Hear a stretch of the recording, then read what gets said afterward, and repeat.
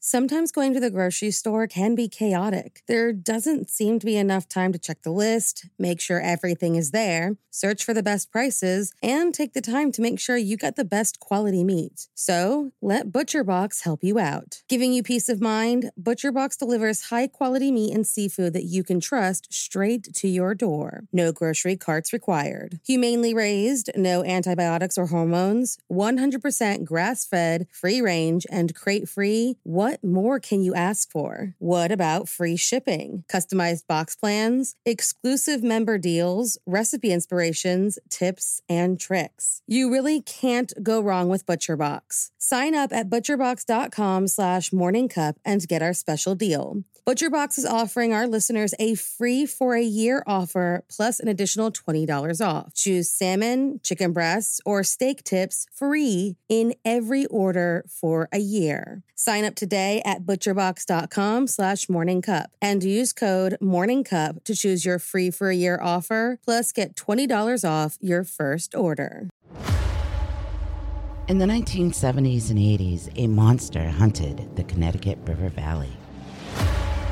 7 bodies found, 1 survivor, and no suspects.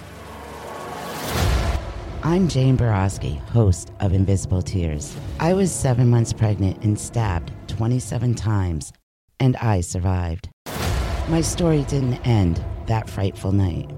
This attack on me physically and mentally lingered for years. I'm Amanda Bedard, and I'm Jane's life coach and co-host of Invisible Tears. Jane is ready to share her story, and not just about her attack, but her healing process afterwards. As a platform for truth and healing, we are on a mission to help others that suffer from PTSD and help bring awareness to mental health issues. To hear my story and others, you can find Invisible Tears wherever you listen to your favorite podcast.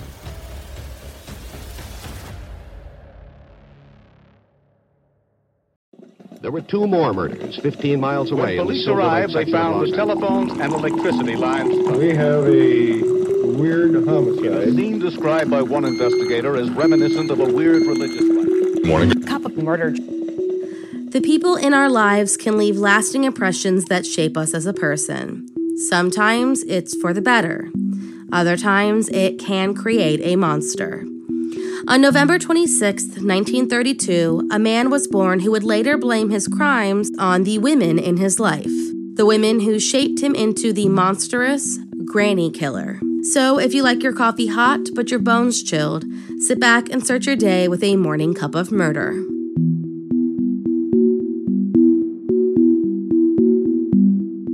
John Wayne Glover was born on November 26, 1932, into a working-class family in Wolverhampton, England.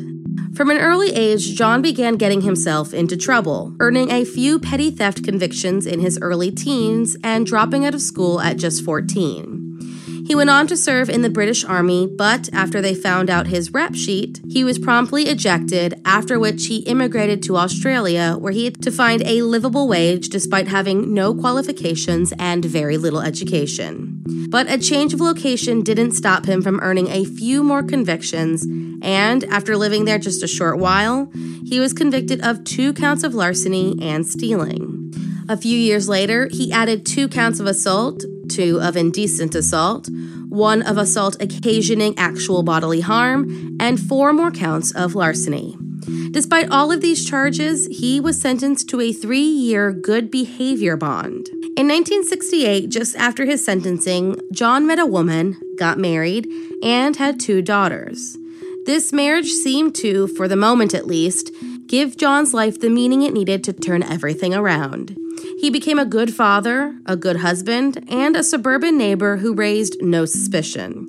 And the cherry on top of his new life was the selfless decision to volunteer as a charity worker with the Senior Citizen Society on top of his job as a sales representative for the 4 and 20 Pie Company. On the surface, it seemed as though John could be a prime example for rehabilitation, or the adage that a good woman could turn a man's life around. However, behind that perfect exterior and the jolly smile lay a man whose troubled relationships with older women was about to turn deadly. John always had issues with his own mother. Frida had several husbands and boyfriends while John grew up, and their relationship remained strained. Then, when he married Gay Rolls, came the addition of her parents. The couple was living in his in-laws' home in Mosman when, in 1976, his own mother joined them in Australia. Less than 10 years later, breast cancer took Frida's life, and John was diagnosed with the same cancer, something extremely rare in men. He had a mastectomy to remove the cancer, but due to the surgery, developed a prostate condition that left him sexually impotent. He took his diagnosis and his sexual difficulties as a personal attack from his mother, reaching out from the grave to cause him pain one last time. It was after this that he began to unravel all over again. Beginning in 1989, the same year that his mother died, John Wayne Glover killed at least 6 elderly women over the course of just 14 months. At this point in his life, he had been married for 20 years, had children, and was in his late 50s. Not your typical time to start a career as a serial killer. The Granny Killer, as he was soon dubbed, began his attack on January 11, 1989, when 84-year-old Margaret Toadhunter was walking down Hale Road where she was spotted by John. He parked his car, walked over to the woman, punched her in the face, and stole all of the contents of her purse, using the cash to drink at his favorite watering hole. Margaret, despite the force he used to hit her, was able to survive the attack. Therefore, hers was just seen as a random mugging. Not so lucky was an 82-year-old woman named Gwendolyn Mitchell, who, less than 2 months later, was hit repeatedly with a hammer to the back of her head as she tried to enter her apartment. Once she fell down, he continued to hit her in the head and body, breaking several of her ribs. He fled with her purse and $100, leaving her lifeless body to be discovered by 2 schoolboys. She died shortly after the ambulance arrived. No eyewitnesses and no evidence that could be collected after some well-meaning neighbors, assuming she had simply fallen, had cleaned up the scene. And since Margaret survived her attack, police did not connect the 2 crimes. Gwendolyn's attack was written off as a random, isolated incident. Another mugging gone wrong. Next was Lady Ashton, the 84-year-old widow of Impressionist artist Sir Will Ashton, who was attacked on May 9, 1989 on her walk home. John put a pair of gloves on, followed her into the foyer of her apartment, and beat her with a hammer. He then threw her on the ground, dragged her to an alcove where she began to fight and almost overpowered him until he began repeatedly hitting her head on the pavement until she was finally knocked unconscious. He then took off her pantyhose and strangled her to death before rearranging her shoes and walking stick at her feet and leaving with her purse and heading back to the bar. See, that was one of the worst parts of John Glover's crimes, the ability to quickly return back to normal life like nothing happened. He even commented to the staff at the bar that he heard sirens and hoped it was not another deadly mugging. When police arrived and saw the violent state of her body, they knew they had a serial killer on their hands. On June 6, 1989, John molested 77-year-old Marjorie Mosley at the retirement home in Belrose. She was not injured and reported the crime, but could not remember what the man looked like. A few weeks later, he did the same thing at a different nursing home and was even questioned about the event, but was ultimately let go. He assaulted a woman in August and in October, pretending to be a doctor, and ran his hand up the dress of a resident in a North Shore nursing home. He was never suspected of any of these molestations, and who's to say they were his only ones while working with the elderly over the years. On October 18, 1989, John followed 86-year-old Doris Cox to her retirement village and rammed her face into a brick wall. She was able to survive her attack, but could not give a description of her attacker, nor the events leading up to it due to her dementia. And like before, the scene had been cleaned up by some well-meaning neighbors. Next was 85-year-old Margaret Pahood, who was beaten to death on November 2, 1989, and 24 hours later, he struck again and killed 81-year-old Olive Cleveland. Then a small break came when 93-year-old Muriel Faulkner was killed on November 23rd. Her scene, for the first time, was not washed prior to the police showing up.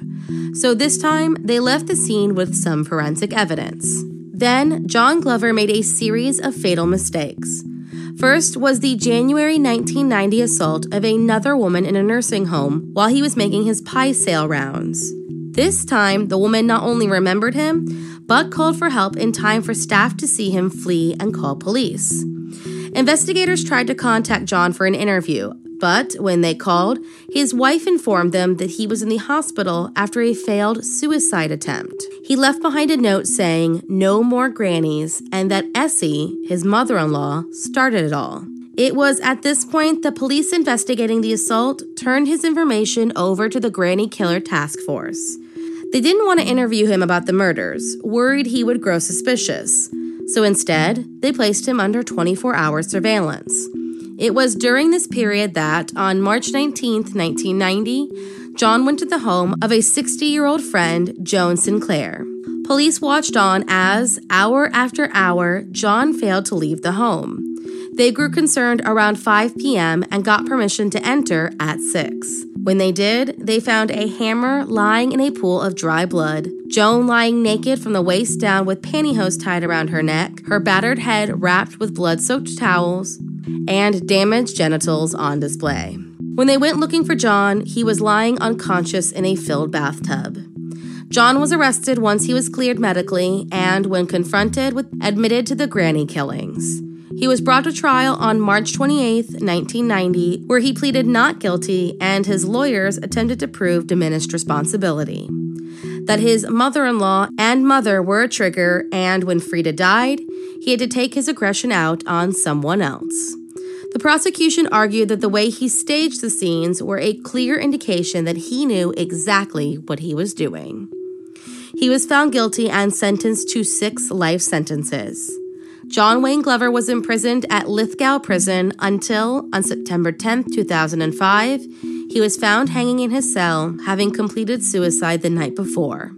He was 72 years old. Thank you for joining me in my morning cup of murder. Please join me again tomorrow to hear what terrible thing happened on November 27th. Don't forget to rate and subscribe and let me know how you like it. If you want to help support the podcast, there's always Patreon or just sharing it with your true crime obsessed friends. And remember, stay safe.